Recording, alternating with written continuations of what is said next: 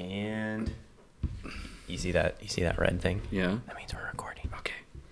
Awesome. Don't say anything stupid. Oh, crap. I was about to curse. Where Actually, are I you can curse. going? I just have to bleep it. I want to be able to see us. I want to be able to see our beautiful faces as well. Oh. It's like, are we done already? Yeah. All right. That was easy. Thanks I could do everybody this for every tuning in to day. Marginally Educated. I could do this every day. That's a great interview. Right.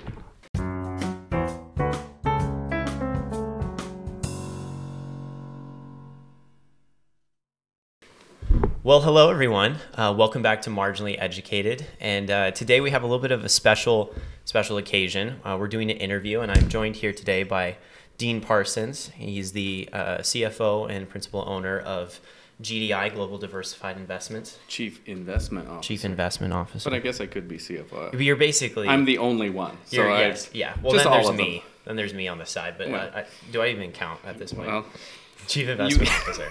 yeah. This is great. This is totally going to be the take, by the way. Awesome. We're not redoing this. This is first take, and we're sticking with it. Yeah. All right. Well, today we have a couple of topics to discuss. You and I naturally have conversations with some of our other business partners, as well as clients and just people that we know. And we've noticed that there's been some commonalities in the questions that we get asked about what's going on in global markets right now. Should I invest? What's going on with cryptocurrency? I'm hearing about inflation, stimulus, et cetera, et cetera. Right. And some of the most common questions of all of those is concerns about, coming inflation, particularly in the near term. What sort of impact that's going to have on interest rates for everybody from people looking to potentially, purchase a property, getting a mortgage, as well as, kind of more larger economic concerns about, well, what is that impact going to be on, Right. Economics? And then, what are some of our observations and points of interest, if you will, not necessarily concern, but points of interest moving into 2022, as well as the rest of this year. Okay, cool. Well, thanks for having me. course. First, the basic agenda that I would have today is to sort of identify the sort of broader case for not worrying, right? You'll find that there's a lot, the talking heads on TV, everybody suggests that, oh my gosh, inflation's going to happen and nobody's going to spend money anymore. And, after COVID, we don't know what's happening. We have a resurgence, and people get really worried. And both fear and greed never work out in this game, ever. So my objective today will be to sort of identify where these risks really come from and how in history we've generally been able to overcome them with solid strategy.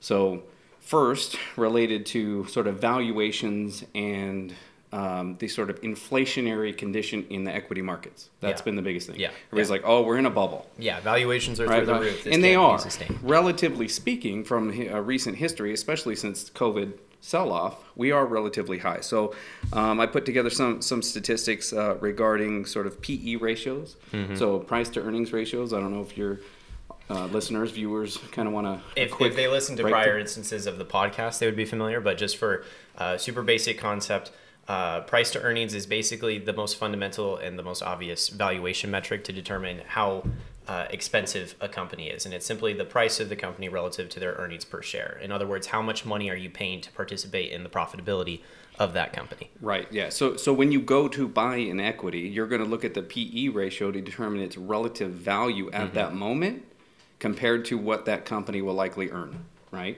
Yes. So if you're at really high ratios, it can be determined as it's relatively expensive. And therefore, is it going to be experiencing that kind of growth in the next year or two to compensate for that? So PE ratios vary across industries and different things. Technology specifically and biotech, those generally have higher PE ratios. But from a fundamental perspective, we're talking about really high bubble levels of PE ratios. And for example, we're about 40 PE on the S&P 500 index. And that's kind of a good reference for broader market PE ratios, right? And that's the average for all of the all composition. 500, within that composition of the S&P 500.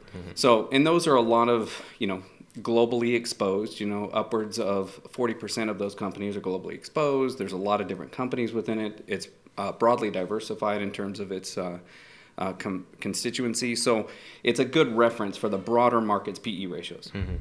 So we're about 40 now. which is pretty high. which is relatively high from recent times. If we look at the average over the last, what did I do? Last 100 years? I don't even know what I did. It's about 16 over the last 100 years. I remember from business school saying like 15 is a good ballpark average. So between 15 and 16, and you know from being in my classes and our discussions, 25 is kind of my comfort zone. Anything above that really has to be justified. So on the S&P, we're about 40. So we're well above historical averages. But if we look at back in December 2001, before the dot-com boom, we were close to 50 on the S&P 500. And then right before the Great Recession, we were at 122. So if we're everything's fine, right? So if we're looking at a relative bubble, we're on the high side of PEs, but we are not in these higher bubble territories as looked at as previous bubbles or these big sell-offs that are coming. Now, having said that, prudency is necessary when you're buying equities specifically, right? You don't want to overexpose the portfolio to really high valued PEs if the justification for those PEs really won't come. Yeah, especially in a high interest rate environment. Right. Those companies are probably relying on liquid capital and access to capital in order to keep pushing their business forward. Right, and highly leveraged companies are, of course, more affected by debt, as well as their growth is impacted by interest rates and other things. So if their growth is commensurate or better than the cost of the rate or the loan. Weighted average cost of capital, whack from business school. Right. So that justifies it, right? But you have to be a lot more specific about what you're buying. Back 3-4 months ago, you could pretty much buy anything. Yeah. Right. It was relatively you're going to pretty much do okay. Now it's going to take a lot more diligence in looking. If you're going to expose the portfolio to equities specifically, it's going to take a lot more diligence. But having said that, we are not in, I guess, historical bubbleness related to the S&P. Sure. Now, you may have individual equities. Technology's taken off a lot, but we've had some sell-offs in that. You have to look very diligently at those exposures. So just to kind of follow up on that, like what has been, to your observation, like kind of the narrative behind the recovery? So obviously, we're shooting this almost a year to date after everything went to hell. Right. Hell's okay, we can say that on here. And we're now at a point where not only has basically every sector, even the ones that lagged, recovered, but we're actually in excess of valuations back in 2019, 2020 territory. Correct. So with that recovery, have you felt that has been largely justified from economic terms? Like, do you think those companies are valid in their current valuation, given you're saying that we're in an overvalued territory, but we're not in bubble territory? Like, what has been your analysis of that recovery thus far? Yeah, that's a really good question. So the point of the matter is will the growth from spending or the consumer related benefits associated with the coming out of COVID shutdowns and everything else, and the pent up demand of consumers, which makes up almost 70% of GDP growth. So as long as, no matter where interest rates are or inflation is, as long as growth is better, investors and market participants are being compensated, right? So that's kind of the point, is how much of that is already priced in. Yeah. Right? And then to that end, at 40 PE of the S&P, it would suggest that a lot of it may be already priced in, because we're looking a year ahead. Yeah. That pent-up demand, it'll happen, and those consumers will spend, and we'll get upwards of 70% of the economy benefiting from that growth. But what happens the next year and the year after that? As investors, we don't just invest for next year, right? We like to buy it really cheap and then have it go up in a year, but it's more about prudence in managing to that. So that becomes, again, that question. Like, if it is already priced in, you even have to be more diligent and, I guess, focused on adding specific exposures to get the value out of it. Something I want to double down that you mentioned, and particularly at the outset, you said that you wanted to push back on kind of the doom and gloom narrative that is so popular with your talking heads on Fox News or CNBC and that sort of stuff. Because I think something that you and I both agree on, and the majority of analysts, I was just on Morgan Stanley Research and looking at their articles and their talks, and it's predominantly there is a bullish sentiment behind global economics moving forward, Right. Particularly in a slightly longer time horizon. That's like the 1 to 5 year time horizon. Basically, everyone is in agreement of, look, we're on a good track towards global GDP growth coming out of this black swan event.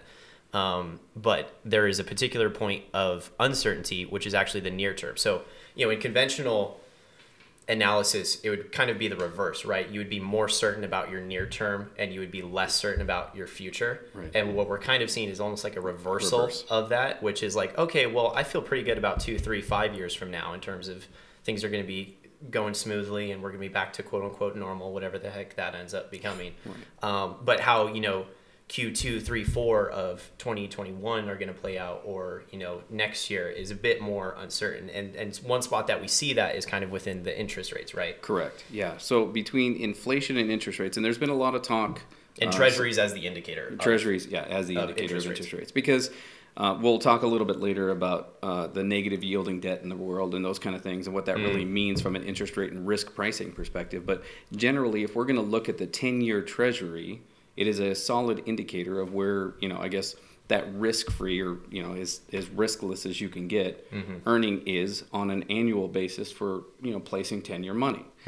Now, if growth compensates or inflation eats away at that, then it becomes more of a problem for, I guess, extracting value from the investment portfolio, whether it be equities, fixed income, real estate, whatever it might be, because the inflation is eating away at the dollar. And interest rates are high, so there's a lot more going to either debt burden or being compensated or whatever it might be. So, obvious question, why are people concerned about inflation? Well, basically your money goes a lot less far than it otherwise would. Well, right? yeah, no, but so, what's happened that causes people to think that inflation is going to go up? Stimulus and... Yeah, we, just in recent, since COVID, we're added about $5 trillion of stimulus. $5 trillion, which I have a statistic here that are at now. Is that domestic? Yeah. Because global, I was 15 in the first round back in So just $5 trillion recently, which gets us to a debt of about 120% of GDP, which our nation, that's not really something that's happened before. I mean, I have a chart here so total U.S. debt of what sovereign debt is 120% of what the total GDP produced by. It's here, and you'll be able to America. Post it on Yeah. But it'll pop up. Basically, the debt outstanding is extraordinary, right? So where does that come from? It's this modern monetary theory thing. After the gold standard was lifted in the 70s. Yeah, good old Nixon. Yeah, the printing press started, right? And the value of our dollar wasn't based on gold and taxing authority. It was now just based on taxing authority. Yeah. Now, that's the positive. Full faith and credit of the United States. The United States. Right? So, but as more currency or money gets placed into the system, it is not just the money that's outstanding, it's the velocity of that money, right? So, as both of those things are moving along quite well, everything's growing because people are taking those funds and the velocity is moving back and forth and people are earning and pretty soon the growth comes from it. Effect right, but if you have it and it's just a lot of dollars out there and you have high interest rates that aren't pulling any more sort of benefit for investors or investors are putting money elsewhere, it could cause an inflationary condition because there's a lot more dollars outstanding. So that's kind of the point now, is that the inflationary pressures are not just coming from, I guess, the growth, but they're also coming from as much stimulus as there's been. So the basic idea of modern monetary theory is that the fiscal sort of world will sort of print and create, and the monetary system will sort of manage. Yeah. Right? So as long as those two work okay, everything's fine. Relatively balanced. But if that inflationary condition picks up quite heavily and the relative impact on interest rates is high, that debt would be such an extraordinary burden that our taxing authority would probably not be able to compensate for, right? It just wouldn't make sense logically and financially. So that's the risk that's happening now, is we have this just $5 trillion recently with stimulus and everything else. Is the growth going to compensate for that to be able to, I guess, provide value in a inflationary condition that makes it worthwhile to participate? And basically, if you have an inflation of 2 or 3% in the short term, which is what they're talking about. Yeah. The Fed's target rate, you're sure your listeners know, is about 2%, right? Yeah. Give or take. And it's varied between 1.75 to 2.25, depending on. And they're comfortable with that. So they started to taper It was 2016, I think it was. And the market had this taper tantrum. Was like, we're not done with low interest rates. And tapering being the economic concept of the Fed contracting the money supply, Exactly. increasing rates to basically kind of force the economy to handle itself at that point. Correct. We're not going to give you so much free money. So right now we're not in a period of tapering. We're actually in the complete opposite of that. We're in expansionary fiscal and monetary policy. But one of the things we'll talk about later, just a little bit of foreshadowing, is the prospect of the concept of tapering coming into play potentially as soon as next year. Right, and that's the issue now. Is the inflation idea has become much more in the realm of what we're talking about now, because the Fed has come out and said we're going to allow the economy to run hotter, which is going to push inflation higher, allow jobs to be stronger, 4% or less unemployment for a longer period of time. Before they would, inflation would get to 2.25 and they'd be like, okay, we're going to start locking this down. But that didn't work last time. So basically, everyone had it, like you said, a tantrum. Right. So then the market had to readjust, and it impacted growth and impacted investment. It was a very negative thing for trying to target that inflation number. So now they're going to, in the short run, with this $5 trillion and everything else, they're going to let it run a little bit hotter. So how long will that be? This is the question that we're going to probably have to uncover in another podcast or whatever we do, right? To be able to talk about what we're going to have to deal now with potentially 3% inflation. So if we have 3% inflation, generally, your investment in dollars is getting eaten away at 3% a year. Right? So you have to earn 5 or more to even make it worthwhile to put money to work.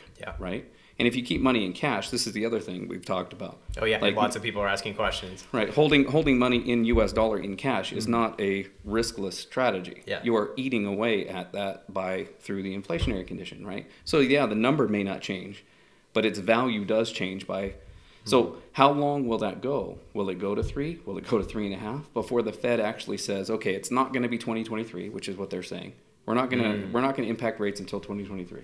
We're not gonna cool this off until then. Well, if we get to 4, is that right? And is that possible? Yeah. Have they stated a GDP number that they're targeting or tolerating in conjunction with okay, we're gonna let interest rates run hot, but that's if we match it with this level of GDP growth? They haven't really said what their growth target is. They're dual mandate. It's jobs and inflation. Right? So as long as growth is compensating and making those things, I guess, within reason, in the longer term, they're not going to do anything. So we're expecting about 4% growth, right? Give or take. Right? Domestically. And then upwards of potentially 8% on a global scale. Yeah, exactly. Which is great if you are well placed in the investment portfolio. And that's where sort of this expertise comes. And you're not just following fear and greed, right? It's like, okay, we're actually going to put together a sound plan to be able to extract value from these movements, right? And there may be pain. There will be pain of a 3.5% inflation rate. Totally. How long will that go before the Fed does something, or before the inflation gets too hot where they have to do something extreme like they did in the 80s?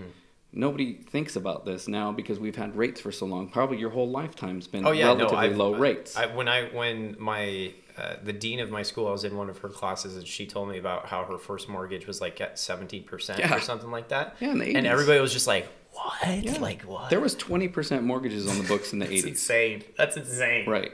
Now, and that was a period of extraordinary growth and wealth creation and all of that, because what happened in the 70s? They off the gold standard. Oh, yeah, right? So Nixon was like, all right, reducing the ratio is stupid. Let's just axe the whole thing. Right. So now we're getting sort of another one of those conditions with a Fed that is more, I guess, aware of keeping it from getting to that point. But they're still saying that we're going to let it run hot. I don't know. I wish I knew, right? But that's what they say. Well, how hot is too hot? Well, we'll keep you posted. Okay. Well, if we're expecting 3.5-4% inflation on the worst case, what kind of investments can we make to compensate for that? Right. That's the idea. So now we're getting into kind of the asset allocation side. Right. So exactly. One last thing that I would kind of put as like a good, and correct me if I'm wrong, but like put it in your back pocket summary of what we just discussed is like the Fed. So the Fed operates, it's the Central Bank of the United States, right? And they have the dual mandate, which you've already mentioned, which is that their two primary concerns above and beyond everything else, or what the presidency says, or what, Fox says, or whatever that is, they're concerned about job employment rates Right. and inflation. Correct. And as long as those two things are where they want to say they are, they could honestly care less what everybody else says. Right. And then in conjunction with that, so they're going to be evaluating our economic growth moving forward and letting the economy, quote unquote, run hot and let inflations rise. And what they're evaluating is we're going to keep letting the money supply increase as long as we see on the other side of that economic equation commensurate growth in GDP. Right. And as long as whatever that number is, we don't know exactly. Right. But as long as that proportion stays where they like it to, then they're going to keep letting it go. If one of those things comes out of balance, then they're going to change their policies. And that's one of the things now that we have is a Fed that communicates, and this sort of process has been sort of ingrained. Like we know that that's what they're going to do. Now, whether, you know, there's all kinds of debates about central banks and this, you know, we're not even getting into that, right? Because we're trying to... Fractional reserve banking is a sin. We're just trying to prepare investors as much as we can for the likelihood of any drastic moves, for one, and for two, place funds in a way that we can use them and return on them when we need them, right? We're not like, oh, what's going to happen this year? Oh my gosh, we got to, you know, put all our money in cash. Well, no, because history would say, you know, yes, we are, you know, higher valuations in equities. Like I said, we'll talk a little bit later about negative yielding debt, and you know that's created some, you know, pain and issues related to fixed income portfolio management. It's also psychotic, right? But we still have to plan through all this stuff. So that's our objective, and I think again, this will be on other, you know, shows or podcasts or whatever we do to be able to bring that to where are we at time wise? 21 minutes. 21. Okay. Yeah. These things usually end up going like 45, so it's fine. That's what you on the chopping block. Yeah, no. We might end up now after we do this like kind of full length version. Maybe we'll do an abridged like 15-minute, you know, crash course. Oh my gosh. I don't know if I could do it. You've It's sat fine, through you got coffee. You've sat through my classes. Multiple times. Just ramble on. Just keep asking questions. Yeah. No, Sorry. you're good. You're just good. splice it together to be like, hey, how you doing? Yes, interest rates Fed. Okay. Definition next. All right. All right. Well, Right, cool. what's So, next? so we covered PE, we covered valuations, and so kind of our tentative narrative behind that is, look, yes, we are in an environment where valuations are high, and that just, but we're not at a point where we're becoming exceptionally concerned with the concept of a bubble. Correct. Necessarily. It just simply means that we need to be considerably more prudent in determining what is an actual valuable and valid investment. Well, and I want your listeners, viewers, to understand also that there's been a lot of talk about treasuries, right? Treasuries are, you know, 1 3/4. Oh my gosh, 10-year treasury has gone up crazy. You know, we have had a steepening in the curve, which... Let's go ahead and talk about that. Yeah. So a steepening of the curve generally implies economic growth and a sort of a positive move. As long as there's not extreme movements in interest rates and volatility, usually rising interest rates tend to be a positive thing. As long as there's not a whole lot of inflation and other stuff. And you will see on basically regardless of what's going on, you will see the treasury yield increase commensurately with inflation, because there needs to be some sort of spread to be extracted from holding. Because we have to have an incentive to put money to work, right? I mean, and if it all being eaten away, we're going to place it elsewhere, right? So yes, and as the economy grows and as there is sort of I guess exceeding growth in other categories. Like recently, it's been a lot of technology. I love tech. That's where tech and biotech. And he knows, right? And it's not bad necessarily, but we're getting we're getting better growth in other segments. So, which makes me kind of sad, right? But no, it's a good thing. You don't need just technology to make money, right? So that's the other thing. But as we look at the 10-year treasury, for instance, it's like, oh my gosh, it's the end of the world because we're getting close to 2%. So it's been on the rise, going up to 2%. Right. But, you know, we were at, what, 60 basis points at the COVID time? Because, you know, leading for, into that. For your listeners, the higher demand for treasuries pushes the price up, which is negatively inverse, right, to yields, right? So as the price goes up, yields go down and vice versa, right?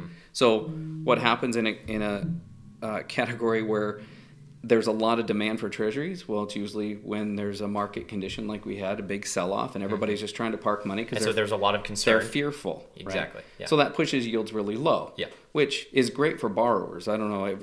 They probably seen the commercials like get a 30-year mortgage for 2%. It's like, I mean, I refinanced again just because why not, right? Save 100 my parents basis. did it probably I think twice. You got everything to, just keeps right? going down. Right, but. Basically, it's the 30-year mortgage is tied to the 10-year. It's about the 10-year plus 150 basis points, give or take, right? Yeah. So as that goes up, that's the fear is like, oh my gosh, well, rates are going up. Well, that's kind of normal. I mean, even if we look at the historical average of the 10-year, the historical average of the 10-year is about 4%.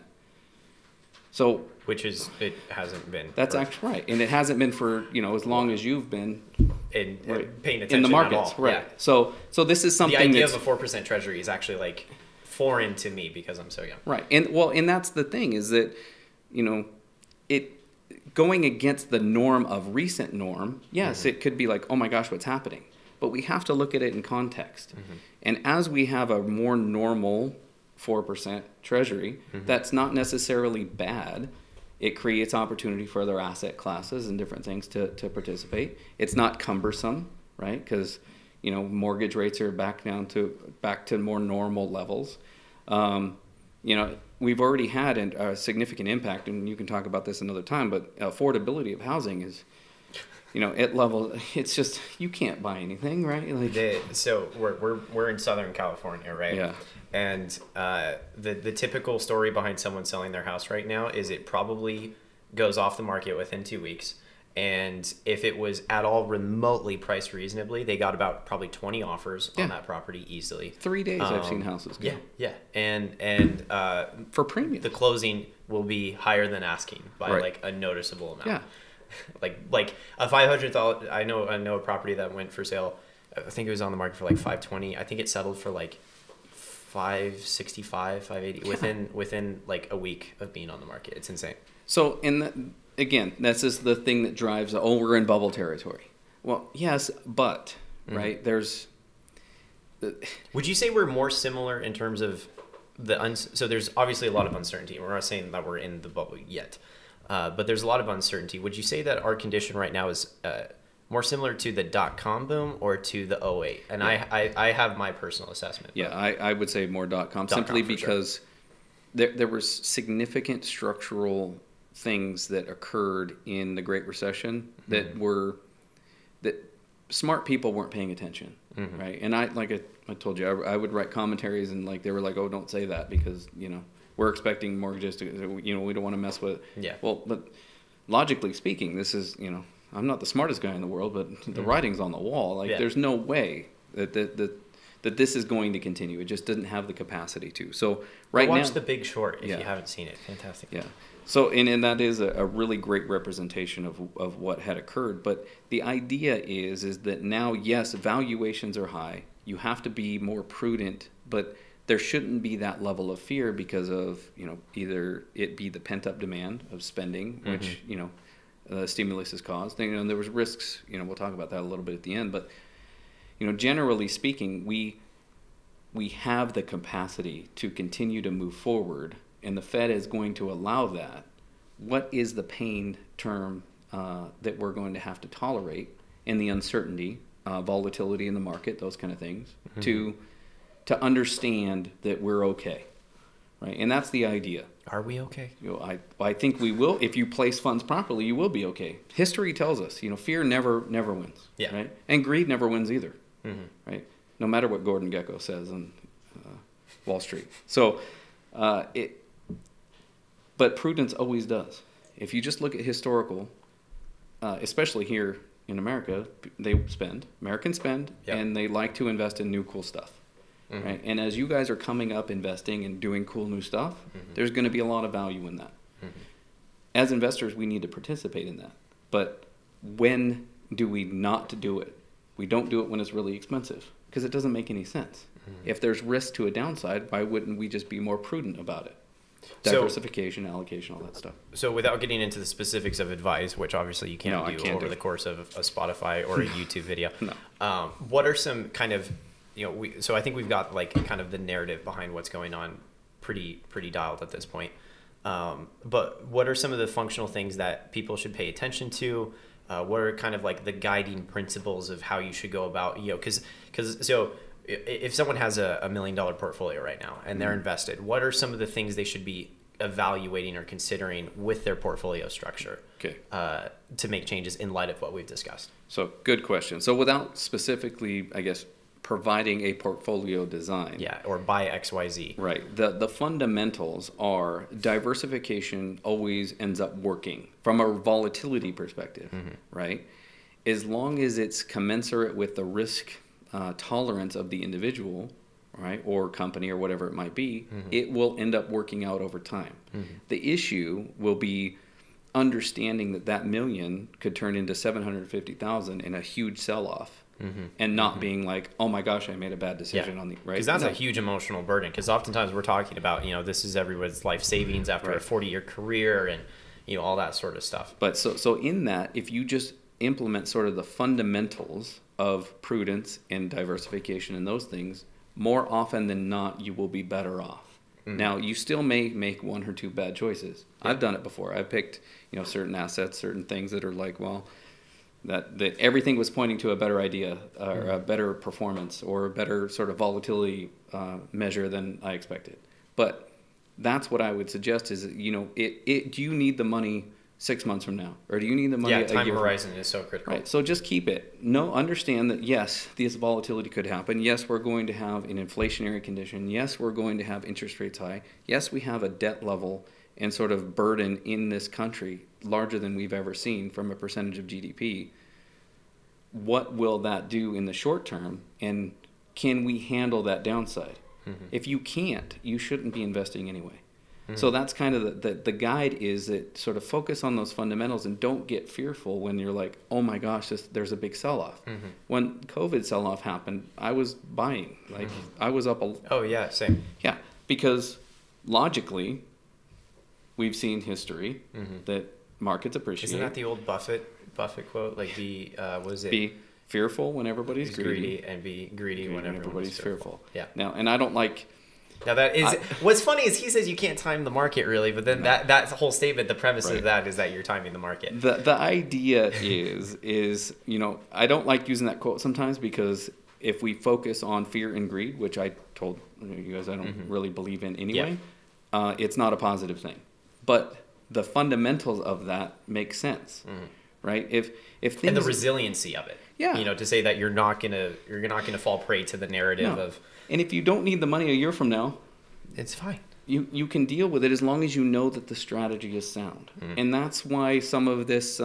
because there will be portfolios that do suffer and don't recover if they are not properly structured. Yeah, because it's about building it. And that's part of this idea, is it's an education thing, but it's also like, if you don't know, you should either learn or hire or get with somebody to discuss some of these fundamentals, to be able to place those funds in a way that you can be more confident that history will benefit you, right? That the short-term suffering is worth placing funds properly. You won't question yourself, all of those things. So yeah, the fear, that's the idea. Is it the market will always... will be, what is the other Buffett quote? It will be more volatile than... the market can remain volatile longer than you can remain solvent or something like that. That's it. And that's kind of the point. Yeah. So don't eliminate your solvency through making these choices. And that's also a dig at short selling. Yeah. And it's... Again, I'm not a short seller. I'm an asset allocator, and you're an eternal optimist. So. I'm eternal optimist. I buy bonds. I have a bond structure that I implement. It's very sound and fundamental, and it doesn't mean that there aren't negatives that occur within it, but it's more positive than negative, which is kind of the idea. Yeah. Create an environment that gives you that. Sure.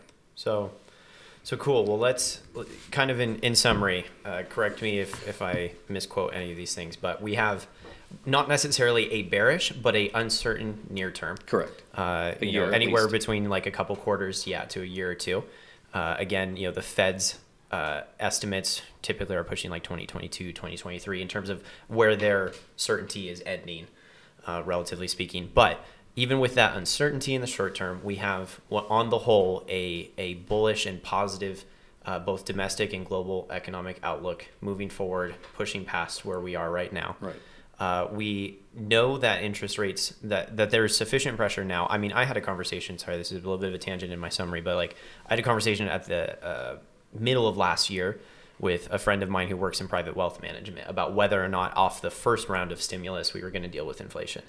And I was more of the sentiment initially that it would, and he was more of the sentiment that it wouldn't, because again, the balance of like increasing the money supply versus relative to GDP growth. He was of the, okay, there's enough growth, there's enough velocity of funds to absorb that initial cash flow. But we both agreed that subsequent issuances might cause some issues, and now here we are in that condition. About that. And so we will see inflation on the rise, and we know that the Fed's going to let that happen. But that's because they're trying to push domestic GDP growth. Correct. And letting it run a little bit hotter will actually facilitate that to a point. Right. But the market doesn't like the uncertainty. And that's another point, is that just because the market sells off doesn't mean that it's actually there's no value in those holdings. Yeah, the market hates uncertainty more than anything. Mm-hmm. So if inflation is picking up higher than they expected, the uncertainty of the move even higher creates an environment where investors, broadly speaking, will sell. Mm-hmm. And, there's a lot of... More than the actual economic impact of that increased inflation would justify. 100%. Yeah. It's just like what happened in COVID. Mm-hmm. Oh my gosh, the world is ending. Well, spending is going to be cut, but, it's not. The world isn't going to end, right? Yeah. We've seen it. And if the world ends, why are you worried about your money anyway, right? You're worried about where you're going to eat, right? And what food, right? Where you're going to get water and shelter. So... Yeah. And so with that, we have a market that has priced in very positive long-term expectations, which is why we're talking about higher PE ratios, more expensive valuations of companies. And that's because the sentiment behind it is that long-term that there's a positive economic outlook, and so it's okay to pay a bit more today to participate in those future earnings. Right. With that, then, the perspective is not to necessarily be so worried about an overall market bubble like our 2008 crash felt like, but rather that you need to be considerably more prudent in your fundamental analysis of companies, of individual equities. Specific exposures. Yes. And then, and so you have the fundamental analysis on the individual equity side of things to say, is there sufficient justification for this company's valuation in terms of their growth potential? And then you have on the strategy side, you have is your portfolio sufficiently diversified across sectors, across markets? To tolerate the volatility. To tolerate volatility and to tolerate the impact that increases in inflation can have, because obviously inflation will impact different sectors to different degrees. Some will benefit, and interest some will rates be as well. Agnostic, and some exactly. As interest rates go, we see the higher leveraged, technology or small cap, mid cap sort of area be more negatively impacted. That doesn't mean there's not value in those holdings. It just means you have to be more specific about adding those exposures, right? Is it really going to compensate from a growth and return perspective and earnings to make this addition to the portfolio? Awesome. And that happens on the fixed income side too, right? Oh, like totally. I said, we talk about there's $18 trillion of negative yielding debt. Oh yeah, let's cover this before we wrap up. You gotta mention this since we're talking about interest rates. And so negative yielding debt is basically if you're going to buy a bond, right, you're going to pay a price for it. It's a percentage of par. So if at par you have a bond that pays 5% coupon, at par your yield is 5%. So if you pay 101, the yield goes down to 4.2 and whatever it might be, right? The relative move. So prices have been pushed so high across global debt because rates are so relatively low for one, and for two, there's so much demand for paper for adding these kind of exposures that it's hard to make money if you can't charge interest. So they're actually paying to add these instruments. Now, the thing is that some people, well, that doesn't make any sense at all. Why would you? Well, you're still getting the coupon. So say it's a negative yielding 6% bond.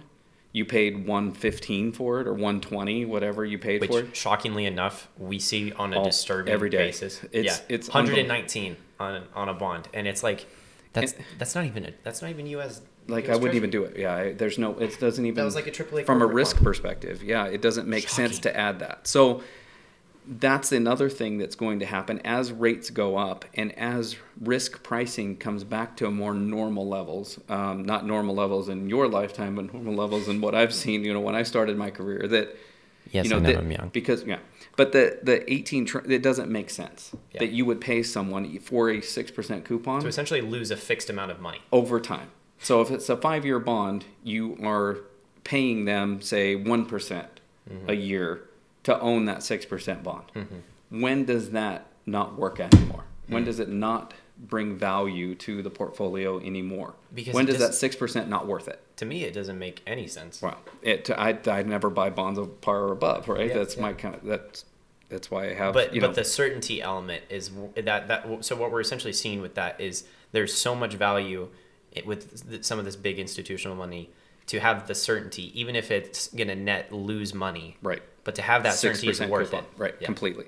So, but right now, as interest rates go up, investors are going to have to be compensated more for adding that, right? Because they're not only just paying away any yield, they're now paying away yield plus the inflationary pressure on whatever currency they're investing in. So, it has to come back to normal at some time, right? That's a whole spider web right there. Yeah. Well, and this is the thing. That's Is gonna have to you be know, I'm another- in a doctorate program. That's Yeah. that's going to be my whole thing. Is like, when will risk pricing become back to normal? Sure. I wish I knew, because I thought we were going to have an inflationary condition after the 600 billion that we in the Yeah, Great- yeah.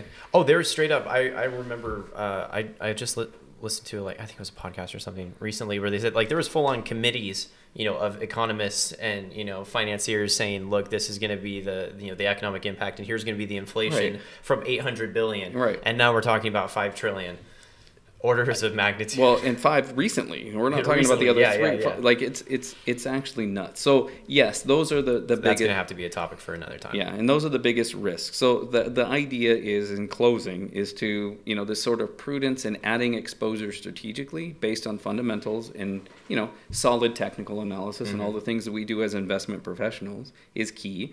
Don't overpay for a bond, right? Please don't ever pay 119 for a bond. Yeah, it just doesn't make sense, right? From a logical. Go buy a treasury. But that's the point, is that will come together in a package that will punish you if it's not done well. So Yeah.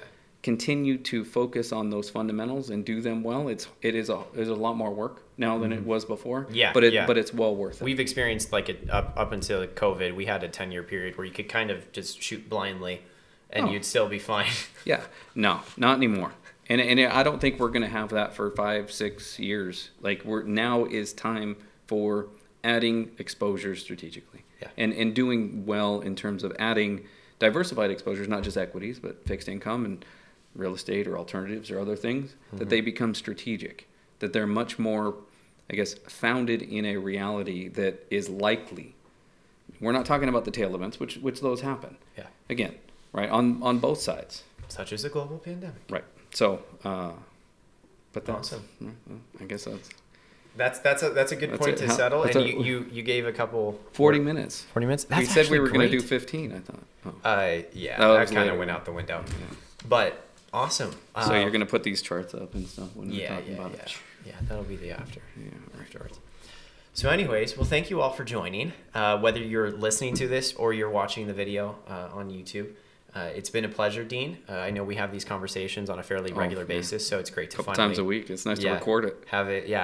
Have it recorded, and we'll see what people think about it. But so thank you for your time, and I'm sure there will be many more discussions Thanks in for the having future. me. Yeah, and I would suggest that any of your viewers, listeners, if they have specific questions about, you know, I guess, how to go about this, that there's, you know, a lot of information out there to be able to do it. So, Yeah. you know, start learning how to do it. It's not, you know, the world is not just about returns. Yeah, Right? totally. It's totally. especially coming into the next few years. Yeah, and you have, you know, your commentaries about it, and obviously with Marginally Educated, we'll be building out more Right. resources that people can have And access that's to. And if they have a extraordinarily really helpful. pressing question, then, you know, shoot us an email or something. Right, yeah, exactly. Then we can actually say something more specific than you can Yeah. on a broadcasted distribution. But don't be fearful and don't be greedy. Cheers.